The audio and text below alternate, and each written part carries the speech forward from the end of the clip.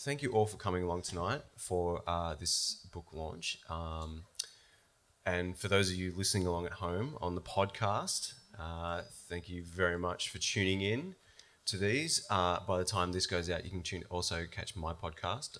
Can you believe it? That's the plug for the night. Pluggity plug plug. Actually, I should mention that in tonight's book, there are lots of plugs for the ABC, which is great. As an ABC employee, I can't recommend that highly enough. Tonight's book is about a girl, and as it says here on the cover, a mother's powerful story of raising her transgender child. Powerful probably doesn't even get to the half of it, of how amazing this book is. As I said to Rebekah when I got here, that I can't think of the last time I teared up and cried so many times during a book, because it is just such an emotional and empathetic and honest and raw and informative story, especially for those of us who may think ourselves to be worldly, but there's still so much we don't understand about a lot of things. And this book is incredibly illuminating. So without further ado, Rebekah Robertson and Georgie Stone, thank you for coming along. Hello.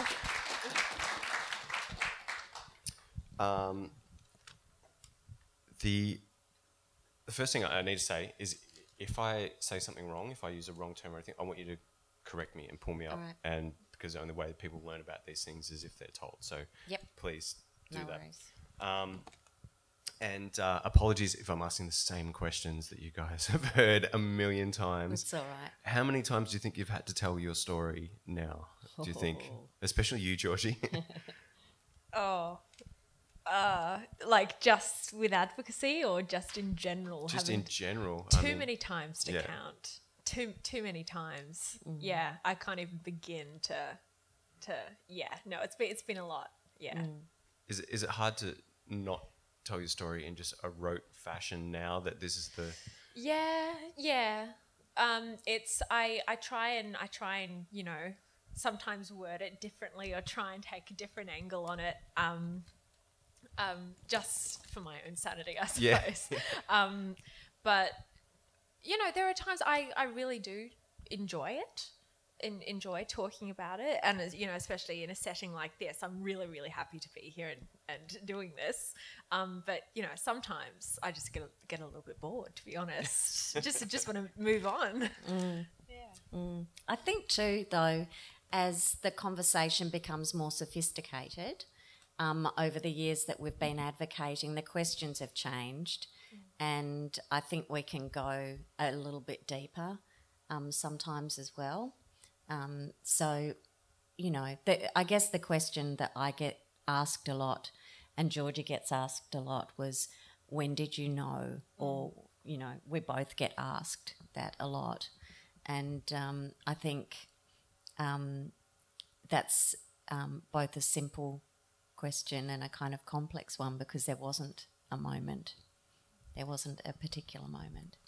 I'm glad I don't have so that I've on saved my list you now. asking that question. Not even Damn, on here. I've asked myself my own question. The first question I'm going to ask is the obvious one that I'm sure, Georgie, you get asked a lot, but is, how did you feel when your mum said, I'm going to write a book about you? I was really excited. Because often, through advocacy, when we're telling our story, it is, through the lens of someone else's perspective, and it's kind of edited around a kind of idea that someone else has. But with Mum writing her own book, it's thoroughly from her perspective, from the perspective of a parent, and she has control over it. And so often we don't have control over our own stories and our own narrative. So this is a great opportunity to have our story out there in a way on our terms, which was really great. I was really excited. And now you can just, when someone asks you your story, you can just hand them the book. Yeah. Here's one we prepared earlier. Yeah, exactly. There you go. Yeah. Did you have any trepidation at all about it? I mean, it's a big thing, because there are lots of very vulnerable moments in that book, very traumatic moments that we've experienced as a family that's out there for people to read. And that, you know, that makes me nervous sometimes, but mostly, you know, especially once reading it, I felt completely, you know, at ease, I suppose. And I also understand why those things need to be in there too. Yeah. So it was a bit, but mostly I was just really excited. Yeah. I guess your story, you have told your story so many times. Was there a little bit of a sense, well, most of it's already out there, so that doesn't matter so much. Yeah. Definitely. That horse is bolted. Definitely, yeah. But then there's stuff in there that, you know, I haven't told anyone before. But no, it's good. It's really good. And everything in there, like, I read and gave permission for Mum to talk about, and same with Harry and Dad and everything and everyone. Yeah. And when did you realise, I'm going to turn this into a book? At what point did that sort of come along?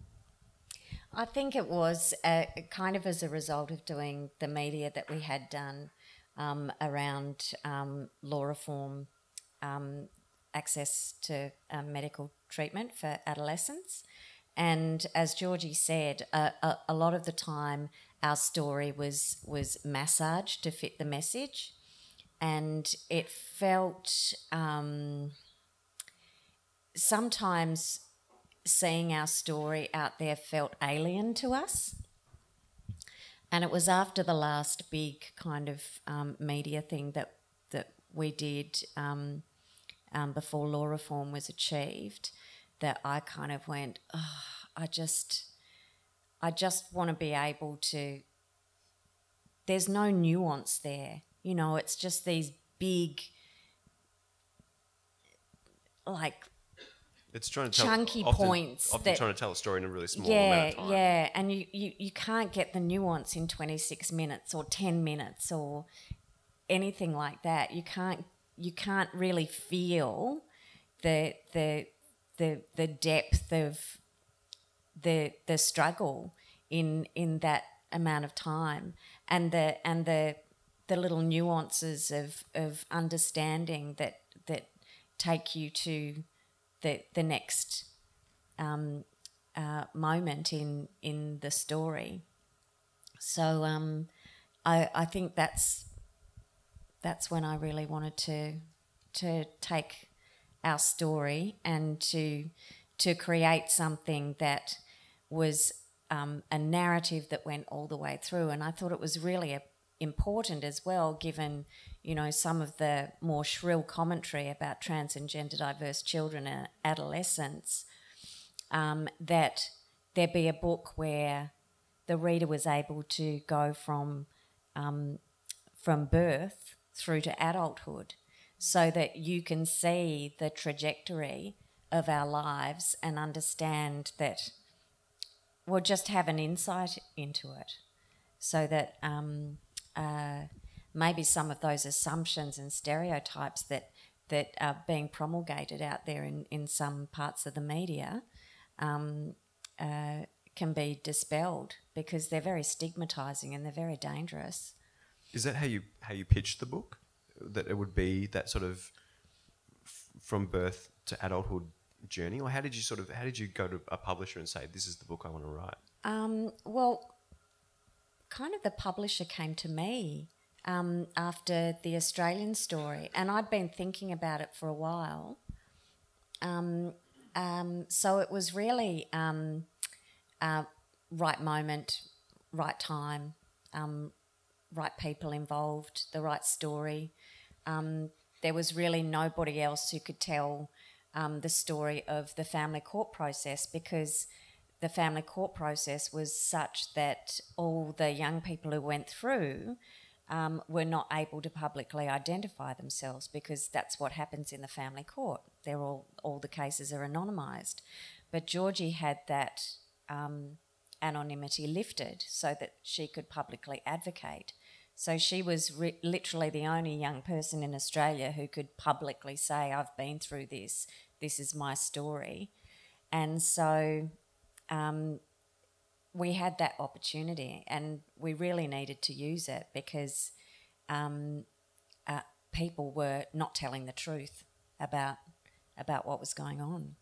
And we were talking before we started about it, there's no other book really out there like this one, partly because of the Australian perspective in it. Yeah, there's no other book that has the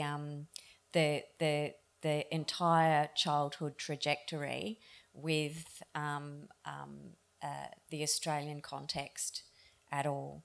So it does make it a really unique book. And a lot of that comes down to the way that the laws impact people and how the government has played a role, and the social and cultural sort of things that are very unique to the situation as well, isn't it? Yeah, well, Australia was the only jurisdiction that required its trans adolescents to apply to a court to access medical treatment that every other child in the same circumstances in the Western world could just get by going to their medical specialist. So it was the only country in the world that required young people to individually litigate in order to access appropriate treatment for themselves. And the only reason why that had to happen was because they were transgender. So that law was entirely and wholly discriminatory. And not only was it discriminatory, it was also pathologising, and it also made certain that some people could never access that treatment during their adolescent years when it was clinically appropriate. And it also meant that many young people, and if you read the book you'll see how close we came to treatment being so delayed that you miss once in a lifetime chance to have the life that you want. So it was a terrible law with terrible consequences. You said before too that when you actually presented the book to the publishers, that they got excited. They're like, we really need to push this really hard, which is why you've been asked the same question so much in the last couple of weeks especially. But tell me about that reaction that the publishers kind of had. Well, I sent the pages a little bit late. As with all good authors. So they're a bit worried. But I'd found the writing about that whole 6 years that we're involved in the family court quite difficult. So I'd written the first half of the book and the last bit of the book, but not the middle bit. So that was a struggle. But when they finally got the pages, that it was sent around Penguin, and the CEO of Penguin read it and said, this is an amazing book and we really need to push it. Yeah, so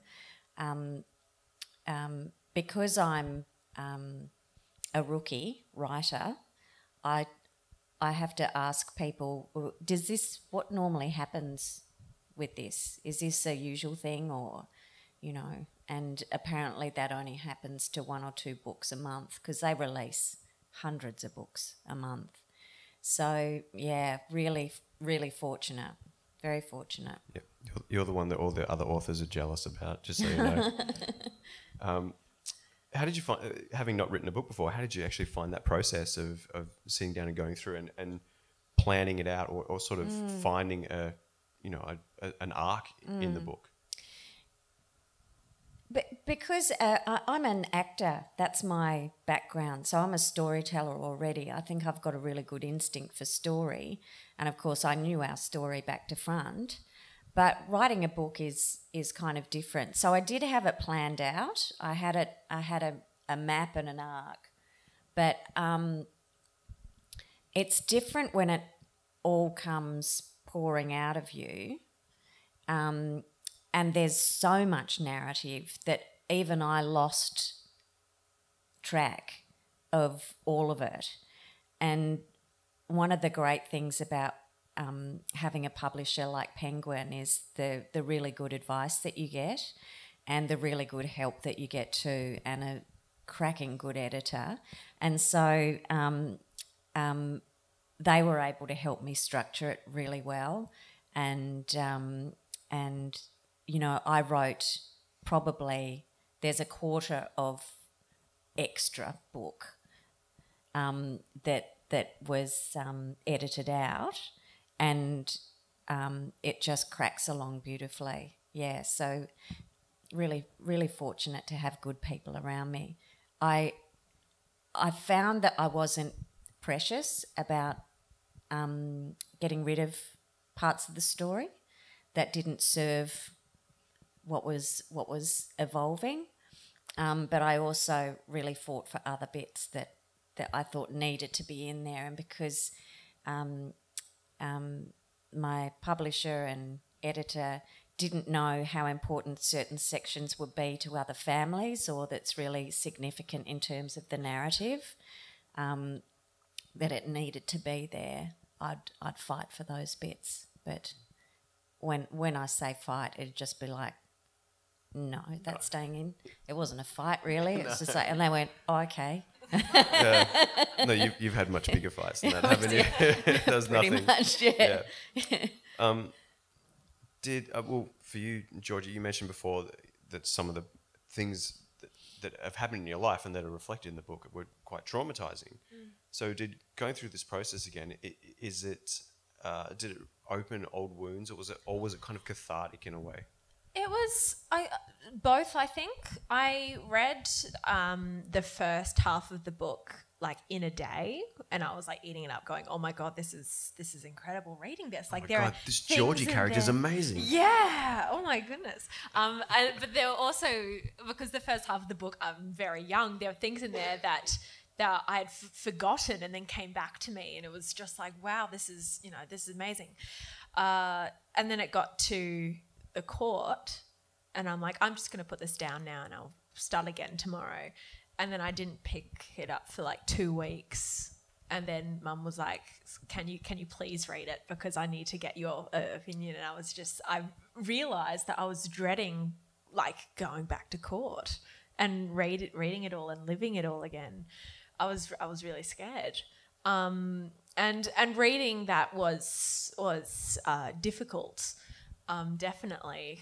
And I suppose kind of just put me back in this place of just fear.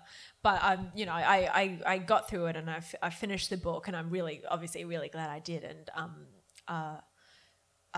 it's written so well as well. But there are definitely parts in there that I read and made me really emotional, just because it's so well written that it really takes me back to how I was feeling back then and what that was like, and because a lot of those experiences were so long ago as well. That's, I mentioned before, it made me cry because it is so well written. It really does express the emotion of it.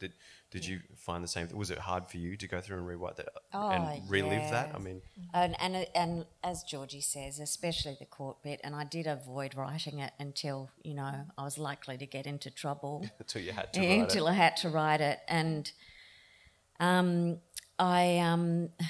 had this stack, about that high, of court documents from the 3 court cases that we had, and in the garage, and I went into the garage and I got the bloody things out and brought them into my bedroom, and I sat in bed for, I don't know, it probably took me a week or 2 to get through all the material that I needed to remind myself of, and siphon it down into a way that, because the detail of the court process can even, undo some quite experienced lawyers. It's quite complex, and I needed to write it in the way that was going to allow people to understand that complexity and how difficult it was to navigate through it all. But there were, because we had an appeal, we had the what is it when they like a summary or a transcript? Yeah, a transcript. Thank you. A transcript of our first court case, which probably was amongst the most stressful and Georgie was able to read it. And we sat on the bed, and I would have written a bit and called the kids in, and said, "Can you read this bit?" And they'd bring me in a cup of tea, and they'd read that bit, and we'd all have a cry, and then we'd move on to the next bit. And it was really, there were so many significant moments like that. And because of the pace of our life, because of court and everything that swept us up along the way, there was often very little time for personal reflection. So writing the book actually forced me to, and forced Georgie, I suppose, as well, to personally reflect on these, quite unhappy experiences, or just sad, And so I'm not sure if at the time I felt like it was cathartic. It felt like I was re-exposing myself to a lot of rawness. But I think now that it's out and people are reading it, it feels different. It feels different now. Yeah, it's really lovely hearing people's responses to the book, and the amount of people going, "Oh my God, I feel seen, like I connect so much to how that was written, or how that, your experiences, we experience the same thing." And it feels so wonderful to feel affirmed in that way. And it's really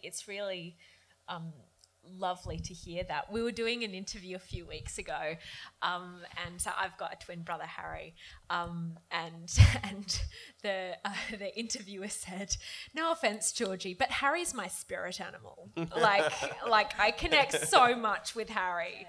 Like that's my character."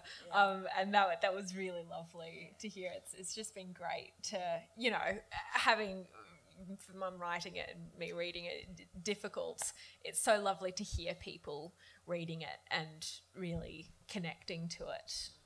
I will say there's a play that Harry wrote for, was it for Year 12? Is it Tale Tellers? Tale Tellers, yeah. And the idea for the script, and it just sounds amazing. I really want to see this production that Harry wrote in Year 12. It was damn fine. It was fun. It was very, very good. I can totally get the whole his spirit animal thing. Yep, cool. You've maybe kind of answered this a little bit, but did you feel like Georgie was sort of looking over your shoulder a lot when you were writing this, or that she would be, or that you wanted her to be? I invited her, and I told her that nothing would go in the book without her permission. She didn't look over my shoulder, but I mean, Georgie and I are very close, so she knew that the only thing that was going to power me through were cups of tea and hugs. And so she brought those, and I forced her to read my stuff. and we got through that way. So I think you just encouraged me, because I did have a lot of self-doubt. I had a lot of self-doubt. I would say, I'm not sure if I'm cut out for this, and I don't know. Is it because you hadn't written a book before? Yeah. And sometimes I just couldn't see the wood for the trees, I just couldn't see my way through it. And then I'd have no one's going to find this interesting. It's just a dirge. It's a horror story. No one's going to want to read this. Yeah, so there are lots of moments of doubt that, yeah. Anyone can write a book. Yeah. Turns out. Yeah, apparently. You and me both. You say at the very start that there's things you sort of left out because some of the stuff is Georgie's story to tell as well, as much as this is Georgie's story. But do you think you'll ever write a book one day, Georgie? I'd love to. Not right now. I think I've got more living to do. Eventually, definitely. Yeah. We'll see. You mentioned before about how you didn't sort of have a lot of time to react to things as they were happening. You probably didn't process things enough. One of the things I found really interesting was your reaction to the episode of Australian Story that you did, and you talked about how you watched it the first time and you were kind of elated that the story was out there, but then you watched it again and again, and all of a sudden it just sort of started eating away at you a little bit. Can you tell me, explain to people about that? So we did an Australian Story 3 years ago, and it was called About a Girl. And fantastic journalist Janine Cohen, who had also done a Four Corners called Being Me, which featured another young trans girl called Isabel Langley and Georgie and a guy called Paige Phoenix. So, but this was Georgie's story, and it was really about changing the law around access to medical treatment. That was the message we were trying to get across. So we sit down and on a Monday night, and that theme song comes on. It's so familiar, and you get these butterflies, and we haven't seen it. We've just seen a transcript of the things that we've said that are included in it. So we're nervous about what's going to be on there, and so you watch it, and at the end of it you go, oh, you feel like you've dodged a bullet. Well, that was good, wasn't it? That was okay. I think that was all right. Yes. And then you watch it again, and you start going, oh, that's not quite how I feel. That's not quite how it was. That's twisted a little bit. I feel that's not quite us. And then the third time I watched it, and I just became so, it was like it wasn't us almost. It was like, I say it in the book, I think it was like mismatched socks. It just didn't quite fit. And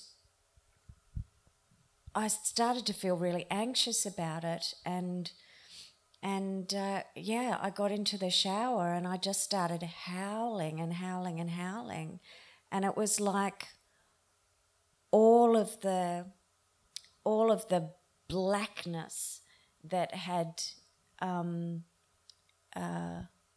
that was inside me from all of the hard stuff just screamed out of me. And it was a really surprising reaction to that enormous vulnerability of telling such a personal story on such a massive scale. And all of us felt that to some extent, didn't we? We all, Georgie and Harry's dad, Greg, felt that way, and Harry felt that way a bit.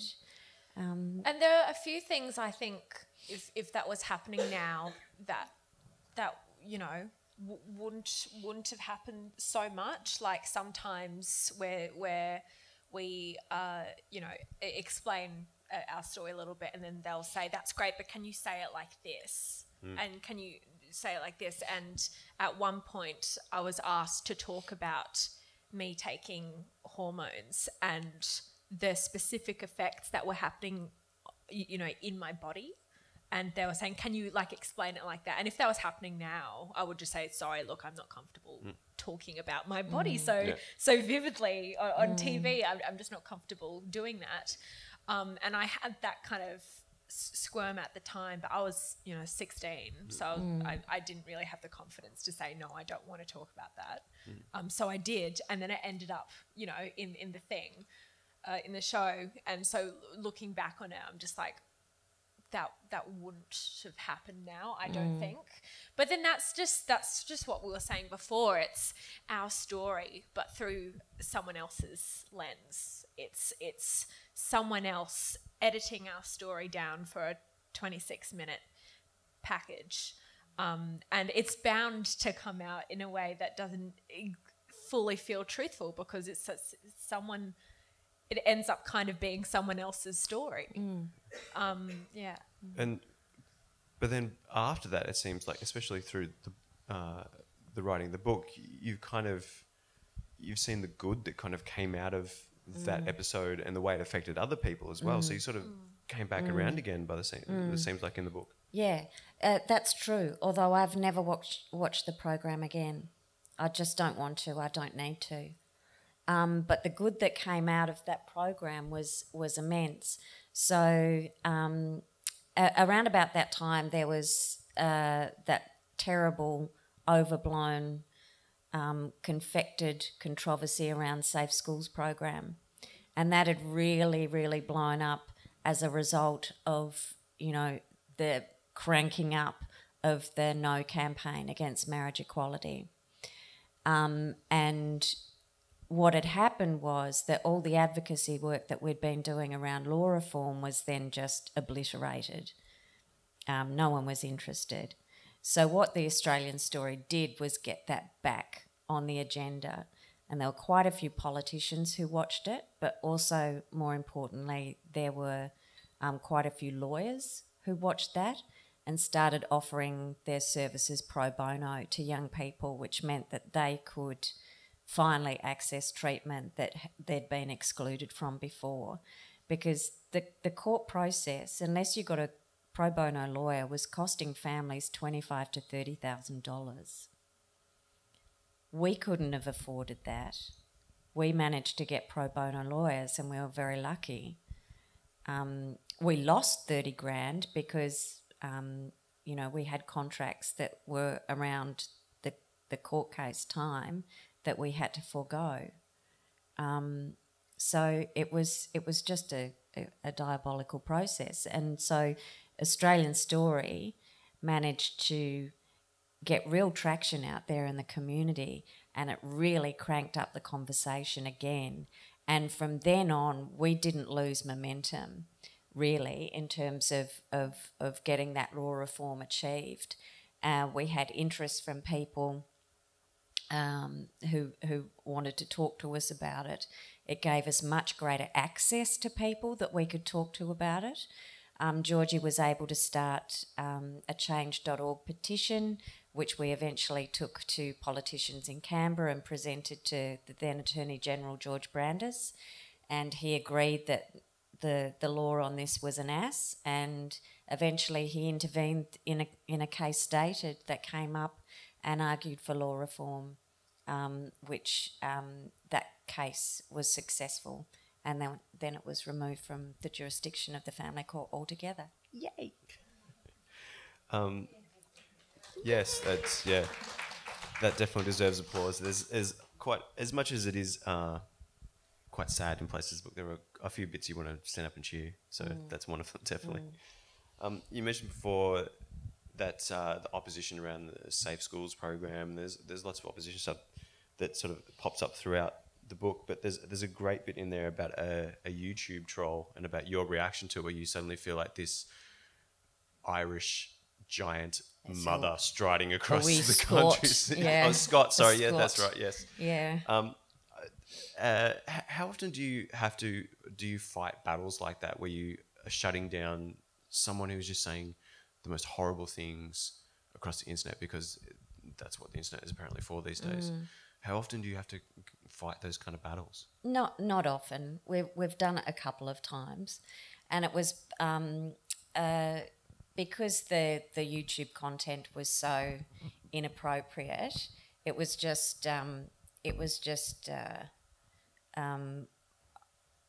just needed to be taken down. If anybody here needs to know, the place to do that is the Office of the E-Safety Commissioner. If anyone here gets trolled or their kids being targeted or whatever, that's the place to go to. And that's who we went to, and it took a couple of goes to get it down, because, as you know, Facebook and YouTube are not exactly fantastic citizens of the world. But yeah, we got it down, and that was good. But I don't I don't really identify as a warrior, really. I don't. It's just that one bit though that was really nicely written, that I could picture you as this giant Scots woman striding across the countryside demanding redemption. Exactly. Yeah, I'd sit on you pretty much. It was also fascinating too, because I didn't even realise that was a thing you could do, that to get stuff taken down, how that process actually worked. Yeah, well, we didn't realise until we needed to either. So, yeah, I'm glad those sorts of organisations exist.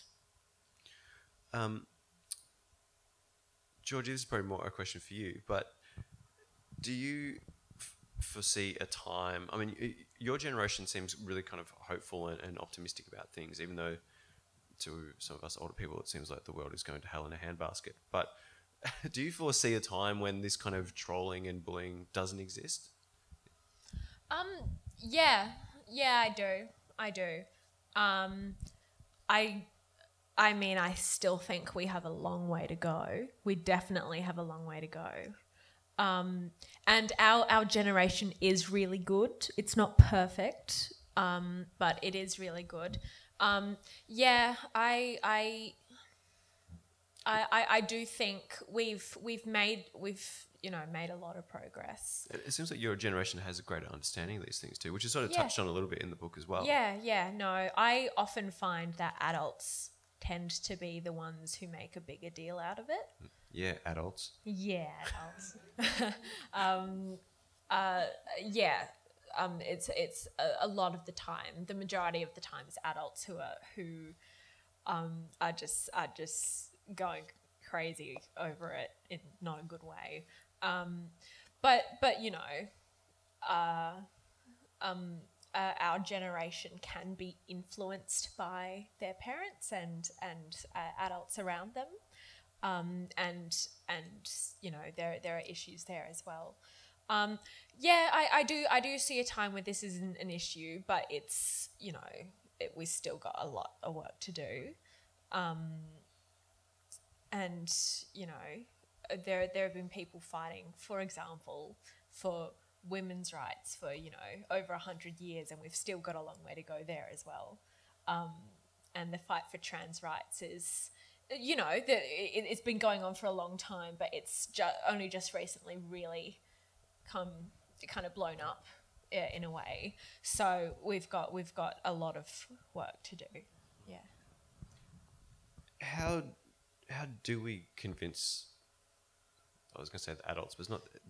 How do we convince the haters and the opposition and the idiots and the Cory Bernardis of the world that they're wrong? Like, how do we combat this sort of tide that you've kind of been fighting against for a long time now?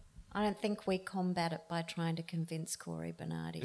No, that's a lost cause, isn't it? Yeah, I think we combat it by raising beautiful, healthy, happy children who are excited about their future, who want to contribute to the world.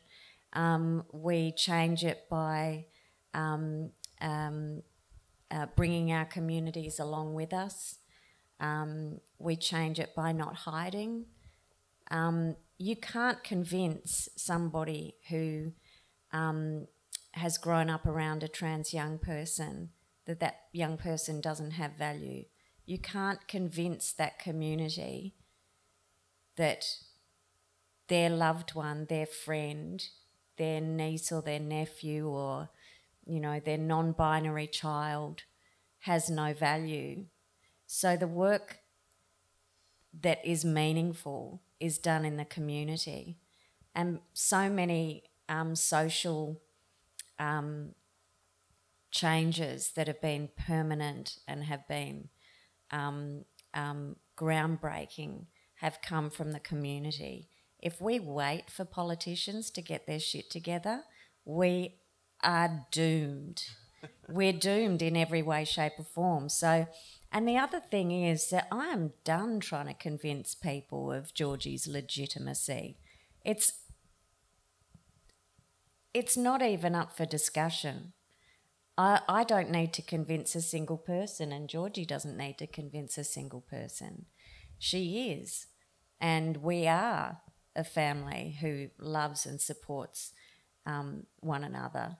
And so those folks are really just going to have to eat our dust because we're just going to keep going forward because there's no way back. No one's going back. I do. I feel like there's a lot of people that if they read this book, they'd probably stop being dickheads about it all. Really. Yeah, just a little bit less of the dickhead would be great. Just tone it down a bit. What's Georgie? I'll ask you this one first. What's your favourite bit in the book? I think I've stumped her. I love reading about Harry and I when we were babies and when we were toddlers and the shenanigans we'd get up to, and reading about our relationship. That really, really warms my heart because we are close. And so just reading about Harry and I as little kids just puts a smile on my face, I think. Yeah. What about you, Rebecca? What's your favourite part in the book?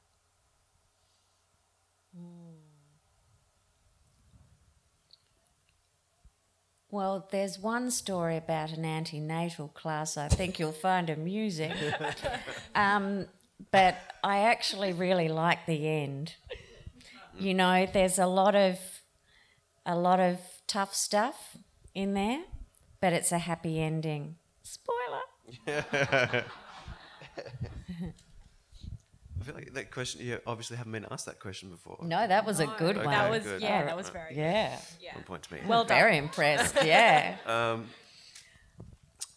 This one you've probably been asked quite a bit, but only recently though. But what's it like being on Neighbours, Georgie? It's very fun. It's very cool. For those of you who Thank don't you. know, Georgie's now like a mega star because she's on Neighbours. Hello. Wow, that was harsh. We've obviously got a home and away fan in the audience. Oh, yeah. No, it's all right. It's been awesome. It's been so much fun. Filming it, working with the writers, the whole cast and crew are amazing. Watching it has been interesting. Like I like watching it, but it's also just weird, just seeing the story like out there. Can you tell people about the story of and about your character? Yeah, so I play a schoolgirl called Mackenzie Hargreaves, who is a trans girl, and she arrived.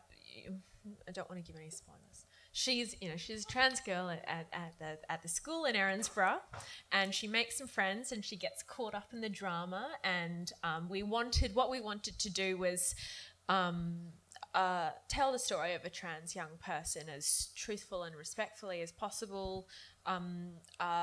Make it really positive. Someone young trans people can look up to and see themselves in that character, but we also wanted to discuss some of the issues trans young people face, and educate people as well. But yeah, it's just been wonderful getting to work on that story and that character.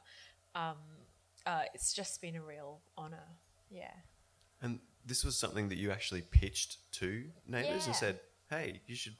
Did you say, "Hey, you should put me in your TV show," or did you just say, "Hey, you should have a trans character"? Yeah. I emailed the executive producer of Neighbours, Jason Herberson, at the beginning of last year, and said, I think it'd be wonderful if we have a trans character on the show, and I kind of pitched what the character would be like, the story, how she could be introduced, why it was important, and then I implied I'd like to play the character, but then after I sent it, I realised, was that not clear? What if they're like, that's a great idea, and then cast someone else? And I got a little bit anxious, but then they were like, great, come in for an audition. So I was like, okay, cool, great, and I auditioned. And they were like, awesome, let's do this. And then a year and a half later, Mackenzie Hargraves made her debut on Ramsay Street. On There Ramsay she is. Street last Friday. Yeah. And she came out a few days ago on screen. Yeah. Yeah. So that's how you get on Neighbours. You just write to someone and say, "Hey, Pitch I the should be character. on Neighbours." Yeah. Yeah. Because you're studying acting as well. Or you have studied acting? So I took some drama classes when I was 16, 17. And then at the beginning of the year, I did one semester at Melbourne Uni doing a Bachelor of Arts. But then I've deferred for this semester because filming for Neighbours was extended a little bit. So I've deferred. Is it an ongoing role or is it? It's finished? a guest role for now. Okay, yeah, right. but it was extended, and there was a spin-off that they announced a few days ago that I filmed as well and was a part of, and that's airing later in the year. Cool. So do you know any stars of stage and screen that you could kind of get advice about when you rocked up on the set? Well, my mother here was on Neighbours, and my dad was actually on Neighbours as well. So I did ask them for advice. Like how to get to Ramsay Street? Yeah, directions, please. It's a real place. It's not called Ramsay Street like in real life, but it is a real place in Nunawading if you want to visit. But yeah, no, I asked Mum and Dad for tips, and they were really good. And yeah, What advice? I gave it. Just relax. Just learn relax. your lines Learn and your don't lines. bump into the furniture. Yeah. Learn your lines, hit your mark. Yeah. But I actually teased her a bit, and I nicknamed her Nunawading for a time because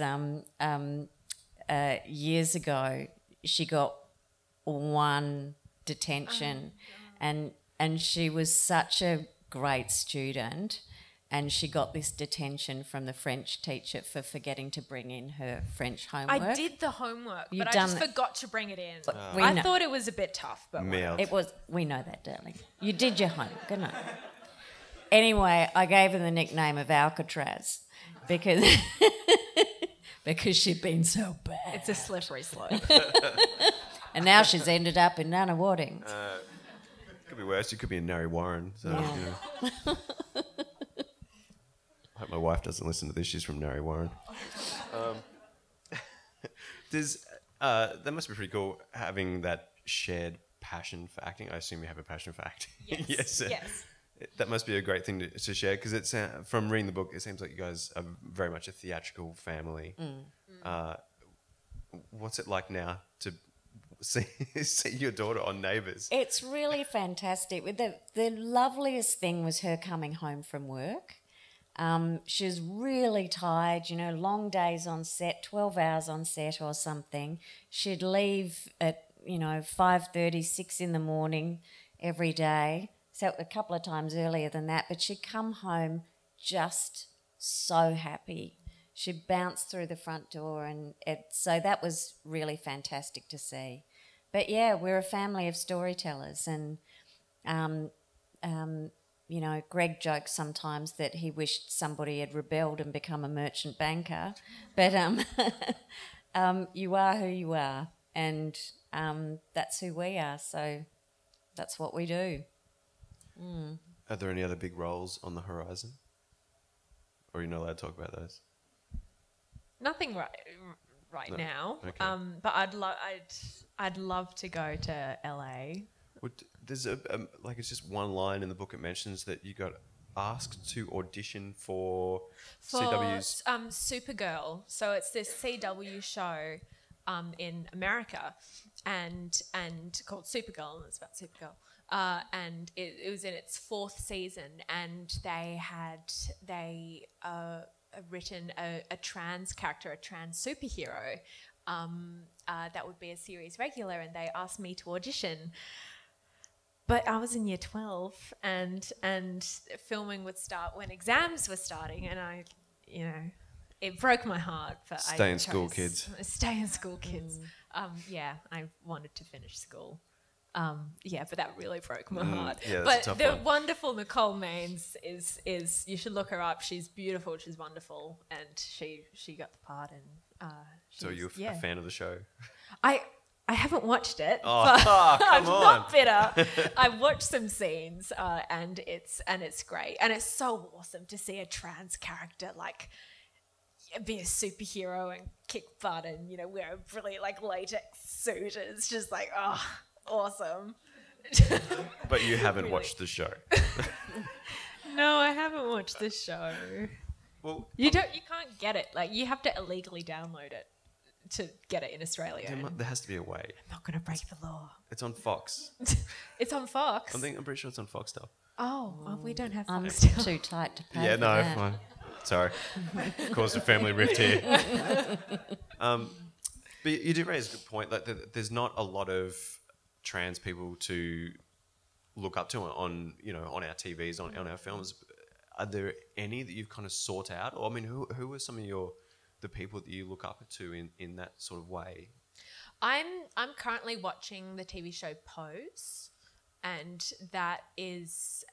I think it has the largest ensemble of trans actors ever on a TV show. And it's such a great show. They're trans people of color as well, a very marginalized group, and it's just great to see stories, those trans stories, but not only that, but trans actors playing those characters, so significant. But there was nothing like that when I was growing up. Nothing like that. I couldn't name a trans character on a show. The only other one I can think of is Orange is the New Black. Laverne Cox. I watched the first season of that. Yeah. But nothing for a little person to say, No. oh, that could be my future, and that looks positive, and because a lot of those, I mean, it's great, the character having that representation is awesome, but with that show, it's set in a prison. They're in jail, yeah. Yeah. And with Pose, it's awesome to see them, but a lot of them are doing sex work as well. So it was kind of nice for the character of Mackenzie in Neighbours to be, in year 11, very academically gifted. She wants to be a lawyer when she grows up. She's it's positive. And that's what we really want, and that's what I would have loved as a kid to see a character just thriving and going, there's hope for me. That could be me. I really hope people can watch Mackenzie and not only feel seen in everything, but feel hope as well, that they will be okay. That's the thing a lot of people don't get about representation at the moment, isn't it? That there seems to be this kind of backlash against even just more women being in movies, which is just, I don't know, but that idea that someone can look up and see themselves reflected back is such a huge thing, isn't it? Yeah. And we have a responsibility as storytellers as well to think about the effect of the story we're telling as well, and how it's going to help people or how it's going to connect with people. We have a responsibility as people who are telling the stories to actually make sure what we're doing is right as well. Because it's one thing to have that, representation, but then if it's young people seeing a trans person, doing sex work or whatever it is, and kind of going, oh, is that going to be what my future's like? And we walk a fine line of being truthful and discussing the real kind of experiences and hardships trans people face. And that's very important as well, because we want to raise that awareness, but also something that will actually be, Inspire. Give hope, Inspire, yeah, and not just leave you with this hole inside you. Yeah. So much of the book talks about the court cases and the laws and the things that have been changed. Can you explain? There was a very recent change with the state government legislating about birth certificates. Can you just explain to people about what that meant? So it was a couple of weeks ago now that the Victorian Parliament has changed the law. It'll come into effect in May, that trans and gender diverse people can change their sex on their birth certificates, and they can also nominate their own descriptor. So if somebody is non-binary, they can nominate that, and those changes are really, really significant for trans and gender diverse people, because if you don't have documentation which reflects who is in front of another person, then that puts you in a significant amount of danger. It's often the case that trans and gender diverse people have to explain to a complete stranger how they identify, and it's not always in a safe place. It makes it difficult to get bank accounts. It makes it difficult to apply for jobs. It makes it difficult to enrol in university or in school. It makes it difficult in medical settings. It makes it really difficult to get the everyday business of living done if you don't have documentation which accurately reflects who you are. Now, there was a lot of upset and, again, confected outrage about the, unintentional consequences of changing a law like this. But I want everyone here to be honest with themselves and go, when was the last time anyone checked your birth certificate before you entered a toilet?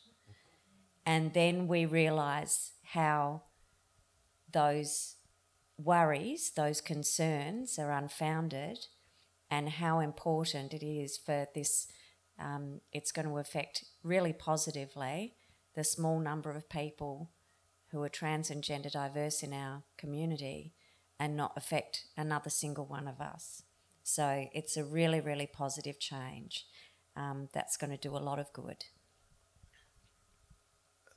I think I said this at the start, but I found the book really illuminating and very informative. What do you think is the big thing that a lot of people don't understand about transgenderism and about people who are trans? I think from my perspective, the thing that a lot of people don't understand is that being trans is just one small part of a much bigger human person on this planet. And we are all more than our gender identity. I'm a woman. I am way more than just that. And every trans or gender diverse person is way more than their gender identity. Because they're stigmatised and discriminated against, they have to fight a lot for their rights. And it means that they are forced to talk about themselves in ways that we have the privilege not to. So I think the thing that I would like people to understand is that trans people have way more going on in their lives than just being trans, and they would very, very much like to get on with doing the fun stuff instead of having to fight for their rights every single day.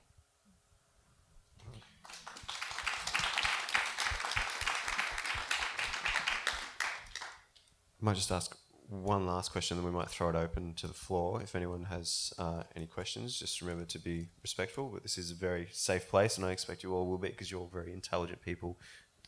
You've shown that just by coming to this event tonight. You ladies have fought for a lot of stuff already, which is quite evident through the book.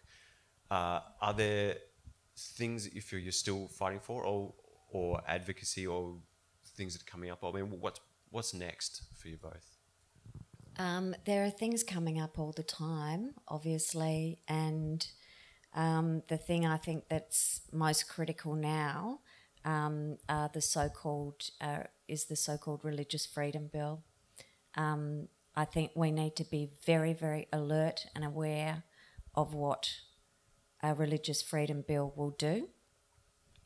And essentially, it is a licence to discriminate against LGBTI people.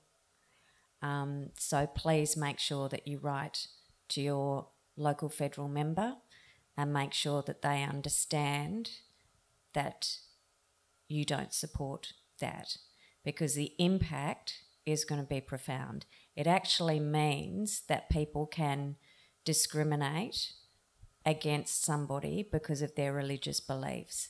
That means a doctor can refuse to give treatment. It means that any service provider can refuse to give treatment.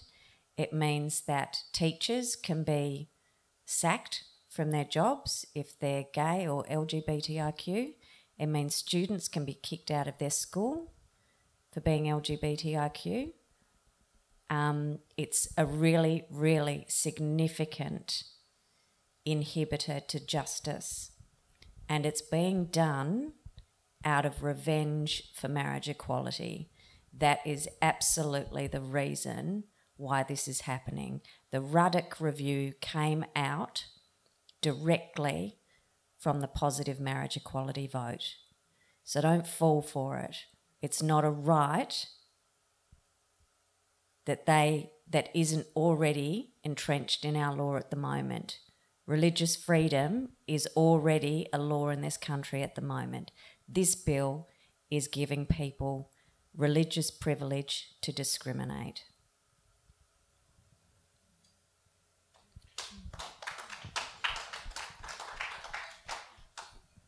Do we have any questions? Yes. I'd be interested to know how many women in positions of power have been on your journey. For instance, in the publishing of your book, in the law courts, in any of your journey.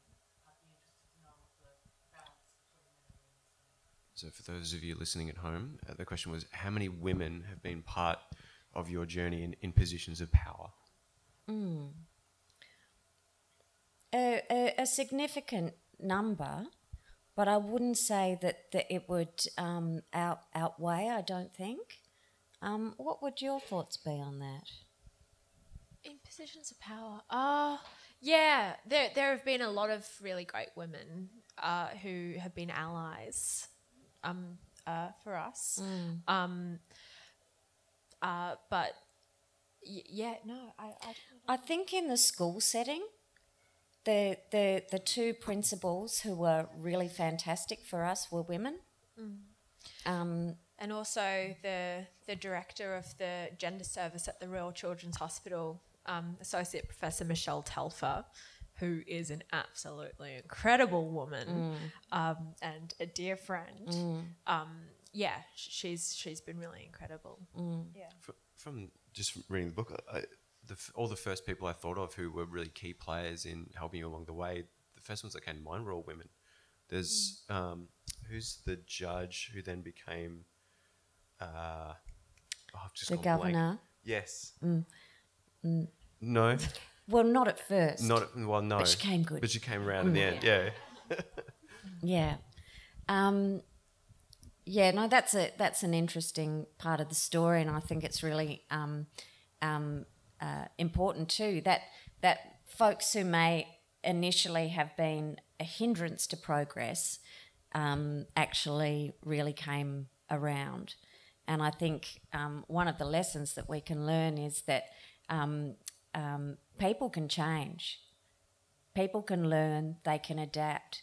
And it's something that I've said in the book is that one of the things that I've learned from this experience is that there's no pain greater than the pain of resisting change. And if we think about it from a personal point of view, that when we resist change, we're not open to new possibilities. We're not open to that that's something better. And I think as a culture too, if we hang on too much to what's old, we can't process what's actually happening before our eyes. And I think we see that with climate change deniers. I think we see that with anti-vaxxers and, people who just can't see the science. They can't accept it. And they don't want their worldview to shift. And that pain, we all feel. We feel that pain from their resistance to change. We're all feeling that pain. And it takes a lot of courage to let go of what you think you know about yourself, about another person, about the world. It takes a little bit of courage, but the payoff is enormous. You must have seen a few people over the years who have changed, who have had that courage to actually change. Can you tell us about some of those kind of circumstances? Well, one person was Georgie's dad, who really struggled at the beginning, was frightened, thought that it wasn't really what was happening, and reacted quite badly. And then he really started to come around, and he could see the pain that Georgie was in, and he could see that it was sincere. And so yes, he then really started to turn around, and we've seen that with a few people close to us, and then beyond that even. So change is possible, and we're all capable of shifting our boundaries of understanding that little bit more. And it's another reason why I wrote the book, because I have faith in people. I actually think people are lovely, even though sometimes I'm not given the evidence for that. I think people are generally really lovely. And I know that in our experience, help has always come from the most surprising of places, hasn't it? The people you sometimes think are going to be the least judgmental are actually a real hindrance, because they know a little bit, which makes them assume the rest, which is really unhelpful. But the people who say to you, I don't know anything about this, tell me about it. That's so lovely, because they've just completely opened themselves up to something new. And we did an interview about 3 years ago on ABC Perth, and we got a message afterwards from the presenter saying that there was this old bloke. He was from further up the coast, from regional WA, and he used to ring in. He was a bit of a cranky old bugger, and he rang up after hearing Georgie being interviewed and saying, well, you know what? I reckon she should just be allowed to be who she is. She sounds lovely, And that was just so great, and you don't expect that. And yet we've had kindness from so many people that we never expected to. So I think we should have more faith in each other, actually. I think it would be nice if we could have more faith in each other and back each other in a little bit and go, I don't know anything about that. Tell me something I don't understand and help me understand. It'd be nice if we could be more vulnerable and more open with each other like that. Do